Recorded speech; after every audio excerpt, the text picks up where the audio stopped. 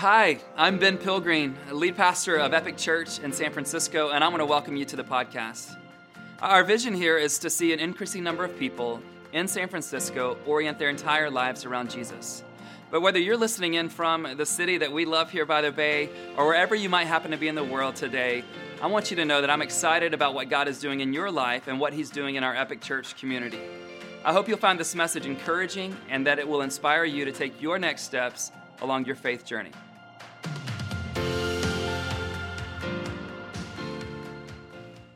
When something we want to be different has been the same for far too long, we start asking a question, and unfortunately, many of us think we already know the answer to that question. Here's the question, and it also happens to be the title of the series that we're beginning today. Will it always be like this? Will it always be like this? Will our marriage always be less than what we hope for? Will I always have a bad temper and react this way when I'm under pressure? Will I always be passed over for the promotion? Will those in power continue to benefit and profit from their oppression of those beneath them? Will the pain ever subside?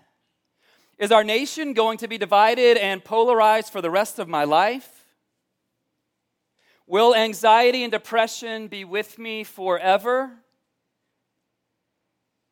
Will I always feel far away from God? And as we ask that singular question over the series, there are a couple of other questions that I think we have to delve into, and we will over the collection of the next several weeks. It's these two questions, related but somehow different. The first one is this: can I actually have hope for things to be different? Anybody want to know the answer to that question? Yes. The second question goes with it, but it asks a different question at the end. Can I actually have hope if things remain the same? Today, for week one, I want to ask a question as the title of this message, and it will sound almost identical to the title of the whole series, but there's just one letter difference. Is that okay? And here's the one letter difference. The title of today's message is this question: will I always be like this? Will I always be like this? We ask this question when we feel stuck. We ask this question when we've been in the same seat at the company for far too long. We ask this question when we're trying to find another person to date, but we've kind of ruined all of the relationships prior to this one. We ask this question when we don't imagine things ever getting better. We ask it, of course, when we've been single for longer than we've ever wanted to be. By the way, I want to go ahead and plug next week passionately. Do not miss in-person next week. I think it's one of those that you really need to be in the room for next week. Next week, I'm going to give a message that I'm calling Left Without. And here's why you need to be in the room. Every single one of us, most of us have already, but all of us will in our future be left without a relationship we used to have due to death or divorce or a friend walking out on us or a parent abandoning us or our kids wanting nothing to do with us. Or many of us are going to be left without the relationship we always dreamed of. And I'm going to show us next week how do we go on living with hope when we've been left without what we thought we would always have or what we always dreamed of, but it looks like we will never have. So I think it's one of those you want to be in the room for next week. Love that you guys are tuning in online. If you're sick, if you're not in San Francisco, totally get it. But if you can be in the room, be in the room. Is it better in the room? They can't see you. They need to hear you. It's better in the room. 9 o'clock coming strong today, by the way. I'm very impressed. You'll be even stronger 9 o'clock next week when we gain an hour. I mean, it's going to be dark at 4:57 p.m., but we're going to get an hour next Saturday night. Will I always be like this? It's no fun asking that question or having to ask that question, is it? But when we stop asking the question, it could mean and indicate that hope has evaporated from our lives completely. And just as a man, not as a pastor, not as even a follower of Jesus, just as a man who walks this earth, I don't know that I and you can go on living without hope. I just don't know that it's possible. And sometimes we find ourselves stuck and we end up in this hopeless situation, and that's exactly where the person is when we're introduced to her today. If you have a Bible, I'm going to be in John chapter 4. And some of you who've maybe been in church for a bit, you're like, I know this story. And even if you know this story of the woman I'm going to address in just a moment, I want to give you a fresh lens to look at this story with. And here's the lens, just the big idea of the series. Will it always be like this? I want you to look at it through the lens as she comes into this moment with Jesus thinking, will it always be like this? Will I always be like this? And she's pretty confident she already knows the answer. And maybe that's where you came in today. You already know, Ben, don't give me the religious stuff. I already know the answer. I'm always going to be like this, or that thing in my life, or our city, or our world. It's always going to be like this. But what if it's not? Stand with me, John chapter 4, verses 4 through 18. Some of you are doing quick math. You're like, Ben, that's 15 verses. I'm like, it's a story. It will move swiftly. Here we go. Now that's Jesus, had to go through Samaria.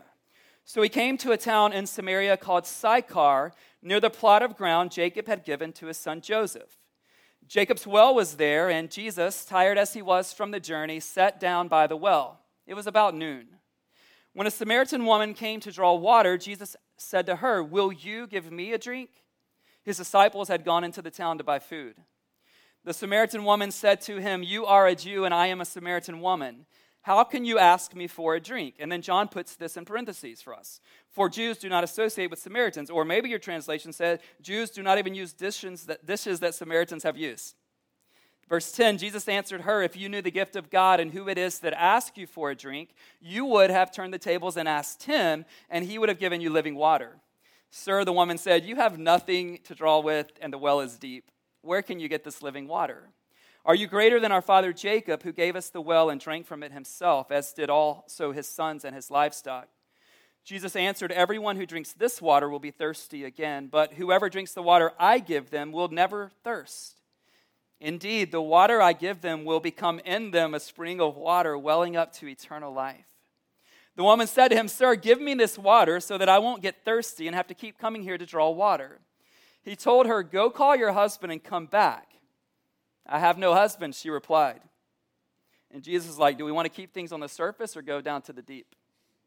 Jesus said to her, "You are right when you say you have no husband. The fact is you have had 5 husbands, and the man you now have is not your husband.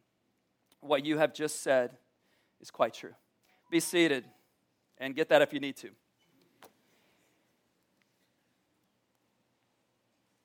Her desires and dreams are things of the past. You see, her life began where all of our lives begin, full of aspirations and high hopes. But somewhere along the way, she's chosen to do some things that she can never recover from. And people have done things to her that have left a permanent mark on her life. Maybe you know what it's like to have had dreams. I mean, we all begin there, right? You used to lie awake at night imagining all of the wonderful possibilities in front of you. You were living with passion and vision. You knew what you wanted out of life, and you were dead set on going after it. But something happened, didn't it? You chose the wrong group of friends. You dabbled in something that got a grip on you, and now it won't let go. Your family of origin messed you up. Over the last 2 or 3 years, you experienced a mental health crisis, and you're not sure you will ever come out of it. This woman was stuck. And maybe that's exactly where you are today, and you can name the category that you're stuck in. Some of you might just raise your hand and go, "Ben, I'm stuck everywhere. I'm stuck financially, I'm stuck relationally, I'm stuck spiritually, I'm stuck in the city, I'm stuck at my job, I'm just stuck with this idea about life, I'm stuck with my cynicism, I'm stuck with critical spirit, I'm just stuck." And you may say things like, "This is just who I am." Sure, life works out for everyone else, but it never really seems to work for me. You might even go so far as to say is, "I had a chance and I blew it." It will always be like this, you say. Let's face it, you say, "I will always be like this." But friend, what if you don't have to always be like this? What if there's a God who would encounter you on October 30th, It's 2022, right where you're watching this or right here in this room. And what if there's a church community that wants to be present in your life to let you know, I used to think I would always be like that, but now I'm like this. I'm not where I want to be, but I'm not who I used to be. What if you could be surrounded by that kind of community? And what if it didn't matter if you had messed up just a few times or you had screwed your entire life up? What if it didn't matter what gender you were or how old you were or how long you have or have not been in a church? What if that God could meet you in this moment and you could walk out a different person than you came in? Am I the only one who believes that's possible? There's 3 of us that believe that's possible. The great news for you and the great news for this woman is she didn't have to have that belief to encounter Jesus and be changed forever. I believe today God's going to blow up some of your assumptions about you and about him. I believe we need to have a church where some of our assumptions and putting God in a box and thinking we have ourselves figured out and we know exactly how the world's going to work in the future and we know exactly what we will get in the future and what we won't get. I think some of that needs to be blown up today. And so I'm asking, and I've been begging, our team has been begging, people showed up early here to pray that God would move in your heart today. And when he does, I just want you to be receptive. I just want you to be open. The great thing about this woman, she didn't have to know it all, but she did have to be present to it. She didn't have to have it all figured out, but she did need to be in the middle. And, I mean, have you ever been stuck? Have you ever been stuck in a habit or a pattern? Have you ever been stuck in something you didn't want to be in any longer, and yet you're like, I know I don't want to be here, but I don't know how to get out? Some of you, and it makes sense because of the brutal events we've been through over the last 2 or 3 years, it makes sense that you're just stuck.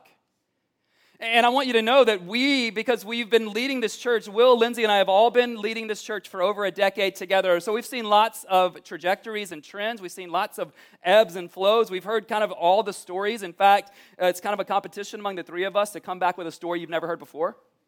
And you guys are keeping us on our toes. And so we've seen a lot, but think about this. Over the last 2 or 3 years, some people are still just stuck. And listen, we were all stuck for a moment. What do I do with this whole pandemic thing and the home thing? And a lot of you, the reason you're still watching online, yes, some of you are watching from all over the world. Some of you are sick. Some of you have just had a baby. Keep watching online. We are invested in this ministry. We'll keep bringing it to you. But some of you, you're just stuck. Like you're literally stuck in the house. You're literally stuck in isolation. Some of us in this room, we show up anonymously once every 6 weeks and think somehow we're going to get unstuck. I just don't know that will do it for us. It wouldn't do it for me. It's not because I get paid to be here, although I guess I get paid to be here. And there's a part of me, if I'm honest, because of my compassion for you who are stuck, there's a part of me that wants to just leave you be. There's a part of me that doesn't want to make you uncomfortable. But what I know is growth is always uncomfortable. Transformation always starts with the first uncomfortable step, doesn't it? And I care way too much about you to allow you to stay where you are. And our leaders at Epic care way too much about you to let you stay where you are. What I want to do with this woman's story and with our story is I want to give you 5 assumptions she walked into her day with, and they were all obliterated by her encounter with Jesus. And I wonder if any of these 5 assumptions or multiple of these assumptions you possess as you walk in today or wherever you may be watching from. I'm going to give you 5 assumptions, but what's really cool is even if you don't have one of these 5 assumptions, you probably have some other assumptions, and an encounter with Jesus will take care of those assumptions too. Here's the first assumption I want to give you. I will always be treated as inferior to other people. When she woke up that day, the assumption that she walked into this moment with Jesus, and the reason she's there, and the reason she's stunned that he's talking to her, is because here's the assumption she had. I will always be treated as inferior to other people. Do you know that assumption? Do you have a history of being treated as less than because of your race, or your gender, or your age, or your vocation, or because of the money you make or you don't make, or because of a physical handicap, or because of where you're from? Do you have history with that? She knows what it's like, and she's come to expect it. She knows what she is, and she knows what she's not. She knows what class she belongs to, and she also knows which class she will never, ever be a part of. It's why she says to Jesus, essentially, what are you doing? How dare you talk to me? Why is that her response? Listen really closely. She's so used to being a victim of sexism and racism that she's only shocked when it's not present. I need to repeat that. She's so used to being a victim of sexism and racism that she's only shocked when it doesn't exist. She's like, whoa, this is new. This is new. In this day and time that we're walking into right there in the first century, you need to know that Jews avoided contact with Samaritans. You need to know that men did not speak in public to women, even to their wives. You also need to know that religious male leaders would never discuss spiritual matters or theological issues with women. Side note, I am so looking forward to gathering with our epic teaching cohort tonight. Some of you know this, but back in April, we began together a cohort. There are 9 of us who are learning together how to teach and preach God's word to you and other places. What's cool is out of this cohort, people are now going and speaking at other churches. I'm like, no, we did not raise you to go preach at other churches. I'm joking. We love sending them out when a pastor says, hey, do you have someone who could speak for me? Absolutely, we do. But as I gather with those individuals tonight, here's what I'm really pleased to tell you. By the way, I'm not going to ask you to raise your hand, but maybe some of you, like me, you grew up in a religious or even church culture that wasn't too far off of what Jesus and the Samaritan have going on in their culture. Tonight, as the 9 of us gather, there will be 2 of us in our 50s. There will be 2 of us in our 40s. There will be 4 of us in our 30s and 1 of us in our 20s. Tonight, as we gather, we'll be white and Indian, African American, and Puerto Rican, and Korean. Tonight, as we gather, 4 of us will be men and 5 of us will be women. That's what I want to be a part of. Anybody? And Jesus begins to break barriers that were really massive deals in the first century. But this woman's not the only one who's surprised. Look at verse 27. When the disciples come back, you're like, oh, these were bad people that had that cultural narrative. No. Listen. Just then, verse 27, his disciples returned, and they were surprised to find him talking with a woman. But no one asked, what do you want, or why are you talking with her? Even Jesus' disciples, just so you know how embedded this cultural reality was, it wasn't just kind of scandalous to this woman. It was scandalous to Jesus' disciples who weren't spending their first day with Jesus. But for the first time maybe in her life, Jesus begins to treat her like the human she was. He actually recognizes her as a person who bears the image of God. Listen, Jesus elevates her by speaking to her and by how he spoke to her. I don't know what assumption you come in today with you probably have attributed something to the voice of Jesus, and I want you to know that there's a good chance that what you've attributed to the voice of Jesus is not the voice of Jesus. Today, Jesus wants to elevate you. Today, he wants you to know, listen, you can't dictate how everyone else sees you, but you can find your significance in how he sees you. And church, this is one of our things, isn't it? To let each other know that we see you, I value you, I honor you, you're enough. And one of the reasons why you need to be present is because you can't contribute to this community without your presence. And you can't be seen if you're not here to be seen. And you can't see others if you're not here to see others. We've got to say to each other, I see you. And you need to know this.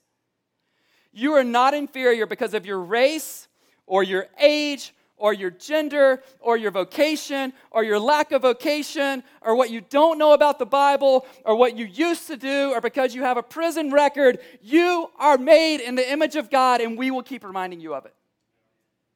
Can we be that kind of church that blows the assumptions? First, we've got to let Jesus encounter us and blow our assumptions, and everyone walks in here with assumptions. What does the voice of Jesus sound like to you? If there's anything about you being inferior, that's not his voice. Second assumption, I will never be satisfied with my life. I will never be satisfied with my life. This woman has what every one of us has, which every human who's ever lived has had, and that is a thirst or an ache deep within to find satisfaction and meaning. Do you have that thirst? And Jesus uses a daily habit in her life as a metaphor for the deeper things of her life. She has this daily habit of showing up at noon, as we just read, to get water, and she does this every day, and you know why she does it? Super practical. It's because she doesn't still have today the water that she had yesterday. So she shows up on the daily, and of course that makes sense, and Jesus uses that reality to say, hey, what you're doing with that water pitcher, what you're doing with that jar that you come and get water with, you're doing the same thing at a deeper level in your life. You have this ache, and you keep looking to other things, and for her, she's looking to her relationships with men to give her what they cannot give her. Now, we don't know anything about these men, so I don't want to speculate. I'm guessing they're not the best of men, but even if they are, they still don't possess what is necessary for her to find this deep, meaningful, long-lasting satisfaction. So I want to ask you the question that Jesus is trying to expose to her. What are you currently seeking to satisfy your deepest longings? What are you currently seeking to satisfy your deepest longings? Some of us, it's pleasure. Some, it's security. Some, it's a relationship. Some, it's sex outside of God's design. Some of us, it's accomplishment. Some of us, if the stock market would just turn, we would be satisfied forever. Anybody tempted to believe it?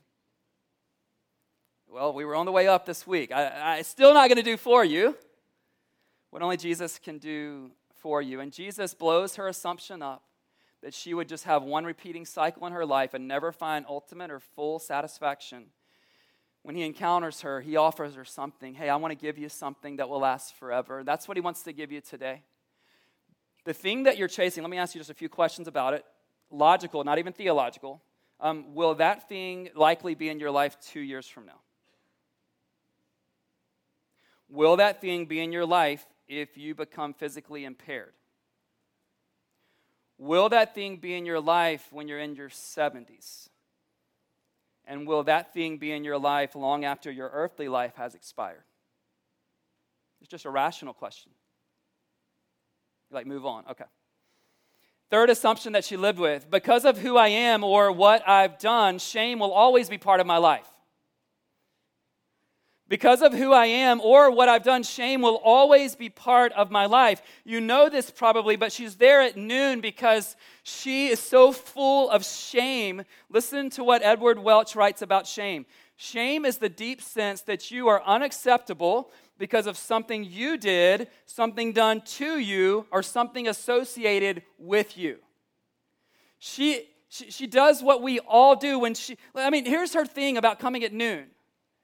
Like it's one thing to be filled with self-hatred for her own self. She's got a condemning voice that's more than sufficient for putting her in her place. She doesn't want other voices and glances. Are you with me? Can I be honest with you? I don't even have to be around you. I have the voices myself that even if you want to put me in a place of shame, I know where I went. I know what I thought. I know when I turned away from God. I know the action. I know pastors aren't supposed to do that. I know it. I can condemn myself just fine without your presence.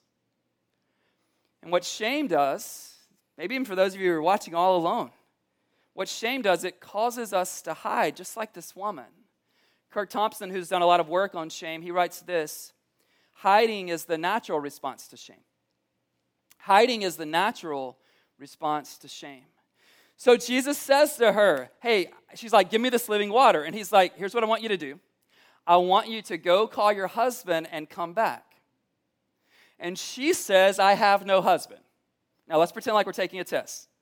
I have no husband. True or false? It's true. She's telling the truth. And let me tell you at this moment what Jesus has to decide. Will I keep things above the surface, or will I go down to the depths? Does he go to the depths because he's cruel? No, he knows that the only way full healing will come is if full exposure comes. He can't cover what doesn't get uncovered. He can't cover in your life what you're pretending like doesn't exist. So he says, you're right. The truth is, you have had 5 husbands, and you're now living with a man who isn't your husband. And in this moment, she becomes what we're afraid to become. She becomes fully known, but not fully judged like she would have thought. She becomes fully known and fully loved. I want you to look at verses 28 and 29. What happens at the end of this encounter? It says, then leaving her water jar, the woman went back to the town and said to the people, come see a man who told me everything I ever did. Could this be the Messiah? Who does that? Who starts their day avoiding all the people and ends their day going to the whole town? Tell me who does it. Someone who no longer has shame. Listen. She goes from living in isolation to living in community. She moves from hiding her story to going public with her story. And that is the transformation that's possible for us today. Some of you just stay anonymous. You come in after it starts. Listen, it always starts at 9. Always. And you leave before it's over. And you've told yourself that my safety is in my anonymity, and I want you to know that your danger is in your anonymity. And your isolation will crush you. So let's move from isolation back into this community. But Ben, what if they know me? Listen, if it's someone in our congregation and they get to know the real you and they don't pour grace and acceptance and love on you, they're not condoning your sin. We're going to live out our convictions here. Then you just come and tell us. And if we have to choose between them staying or you staying, we'll choose you. Really? People that used to be leaders in our church aren't even sure they want to keep the faith. Those who used to be thriving in relationships are just self-absorbed now. Guys, come on. And think about this. When I think about the idea, I love that phrase. She moved from hiding her story to going public with her story.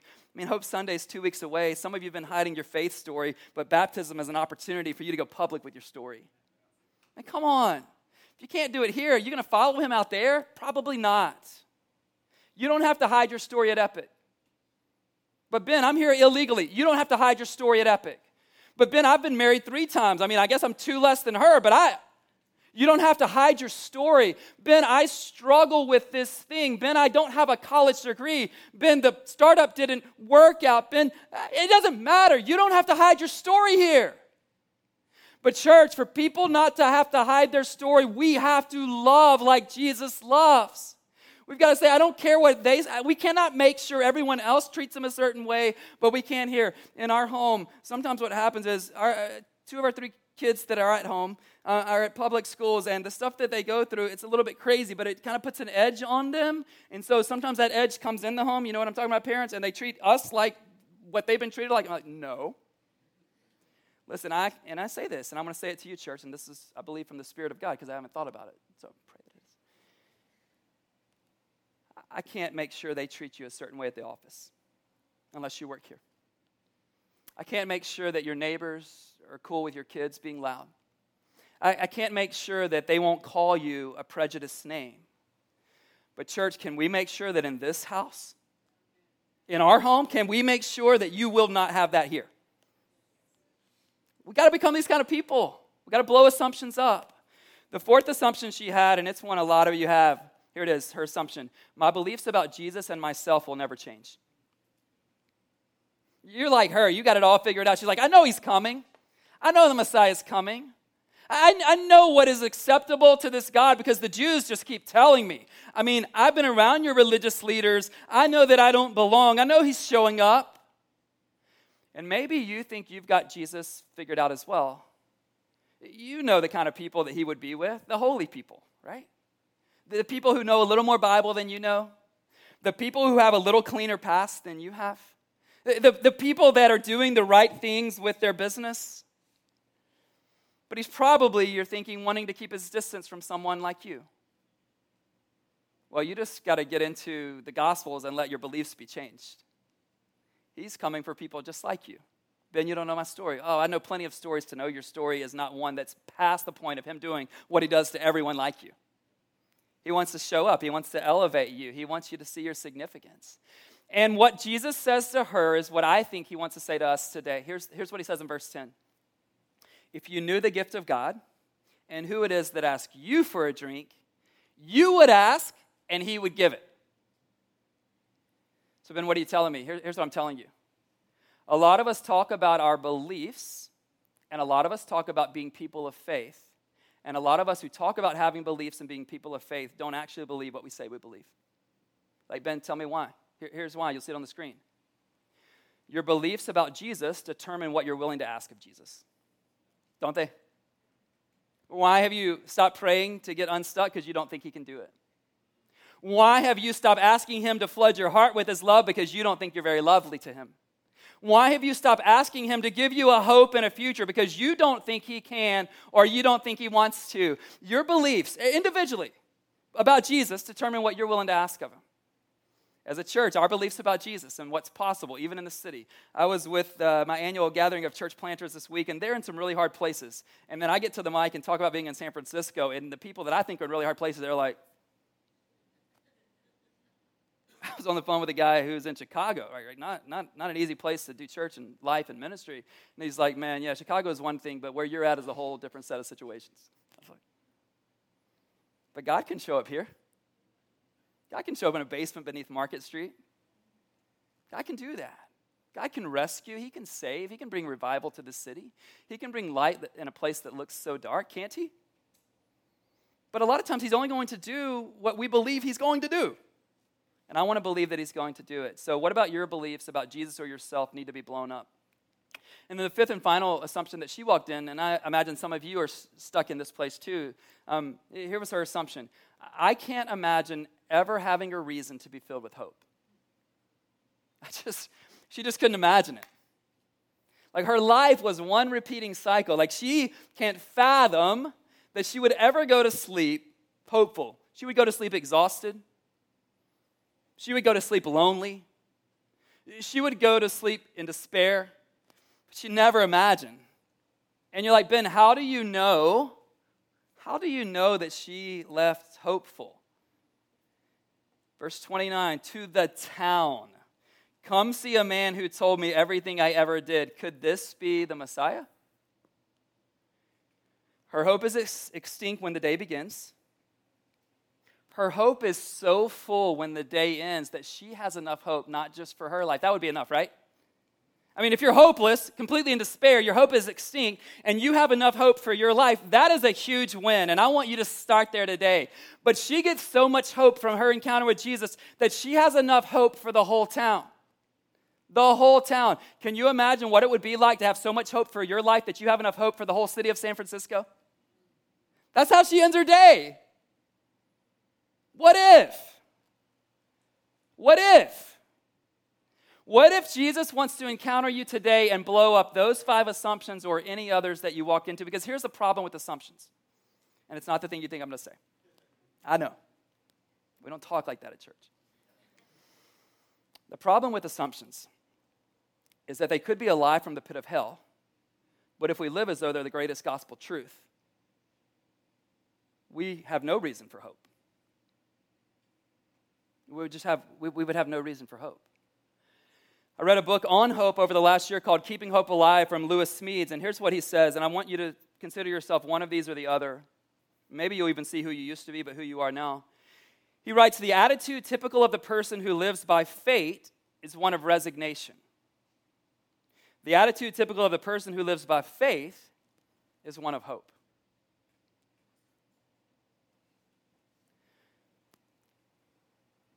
Are we just going to keep resigning ourselves that this is as good as it gets? That this is all it will ever be and I am all I will ever be? Or would we find even an ounce of faith and hope in this moment to go, all right, God, I'm going to push towards the hope quotient once again. I want to believe, I want to be crazy enough to believe that what this woman experienced, I can experience today. And I'm going to call some of you to no longer be people who claim you have faith. I'm actually going to claim you to put your faith in Jesus today. I'm going to invite you to actually make that claim true. Because here's the thing. At the end of the day, let me tell you this. At the end of the day, who cares if your pastor and your small group leader and your spouse thinks you're a Christian, but you've actually never got to know Jesus? You might appear to win, but in the end, you will lose.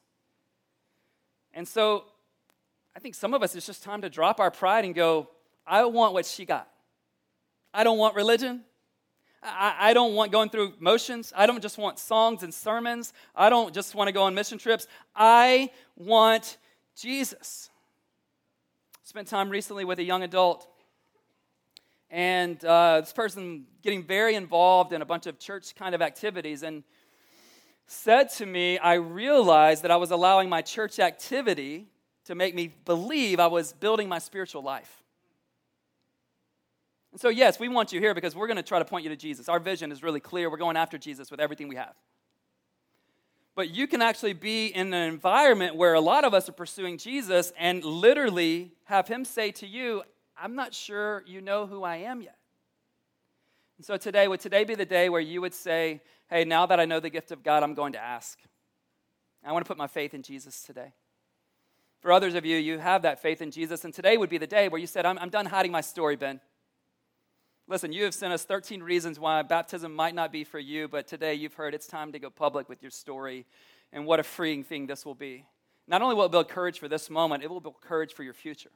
It will allow you to go after things in your vocation. It will allow you to pray certain things. It will allow you to share your faith. Others of us, we need to share our faith. We've been so private about our faith that when people see us, they're like, oh, you're a Christian? I mean, one of the things that happens here from time to time, and it's not because we set it up this way, but someone will recognize, this happened at my small group just a few weeks ago.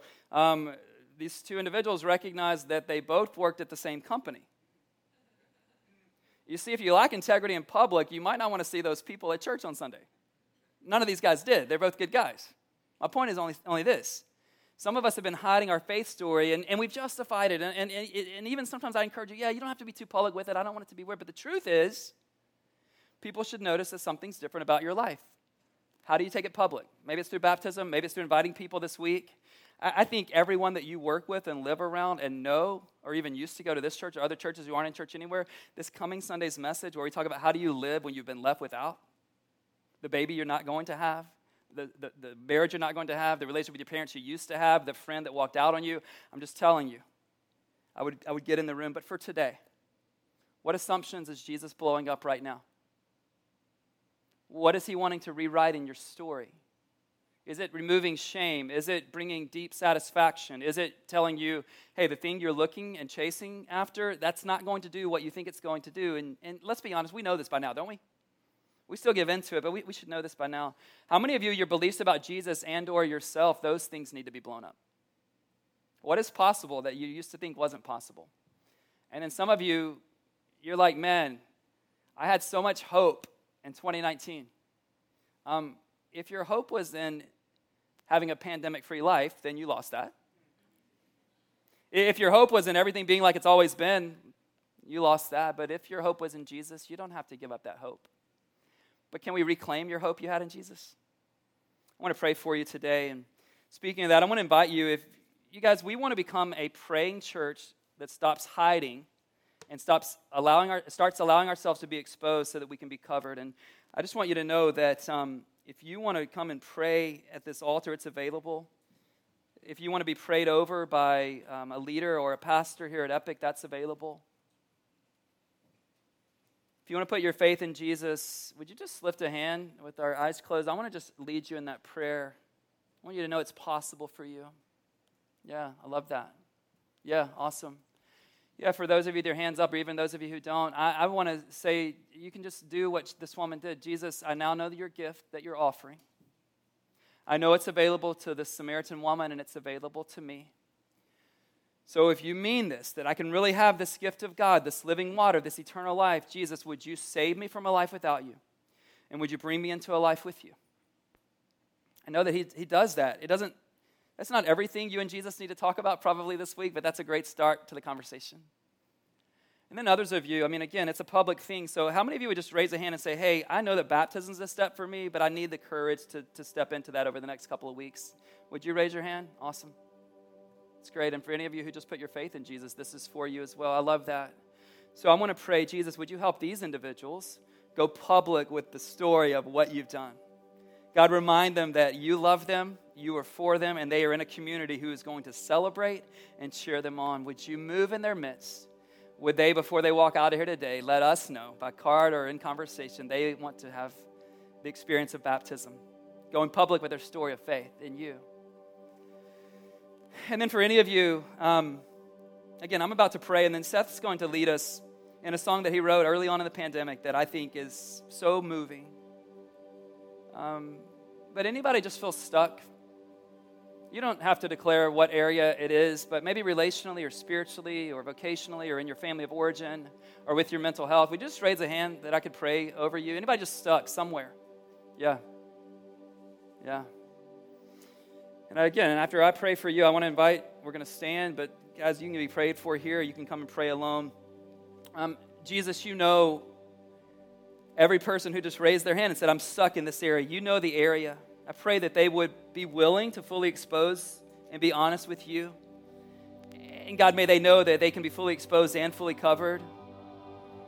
Jesus, may they drop the shame through the encounter with you, drop the shame of who they think they've become the last 2 years, or what they did with that guy or girl, or the thing that they should have never thought about, or whatever. God, I pray that you would release them from that. God, if they're stuck in their career and they're wanting to know, what do you have for me to do? Would you give them an urgency, a pull in a direction, God, even as they go their way today? God, if someone's stuck mentally, God, spiritually, God, we pray for release. We pray for restoration. We pray for transformation. God, would you come and meet us in this moment? God, we want to be a church filled with people who don't live by the assumptions of the world. God, we want to know what it's like to have Jesus in an intimate relationship with us, what it's like to follow you, Jesus, what it's like to let the voices of condemnation roll off of us so that we can receive the voice of the one who matters most. God, would you come and do what only you can do in this moment? It's in your name that we pray. Amen. I want to ask you to stand. And again, guys, we'd love for you to be praying or to be prayed over. Let's not walk out of here and go, hey, this is just another Sunday. I felt something, but I didn't act on it. Let's act on where Jesus is leading us. Thank you so much for joining us on the Epic Church podcast today. If you would like to learn more, you can go to epicsf.com. I want to also encourage you to download the Epic SF app so that you can keep up with everything that God is doing in and through this community in downtown San Francisco.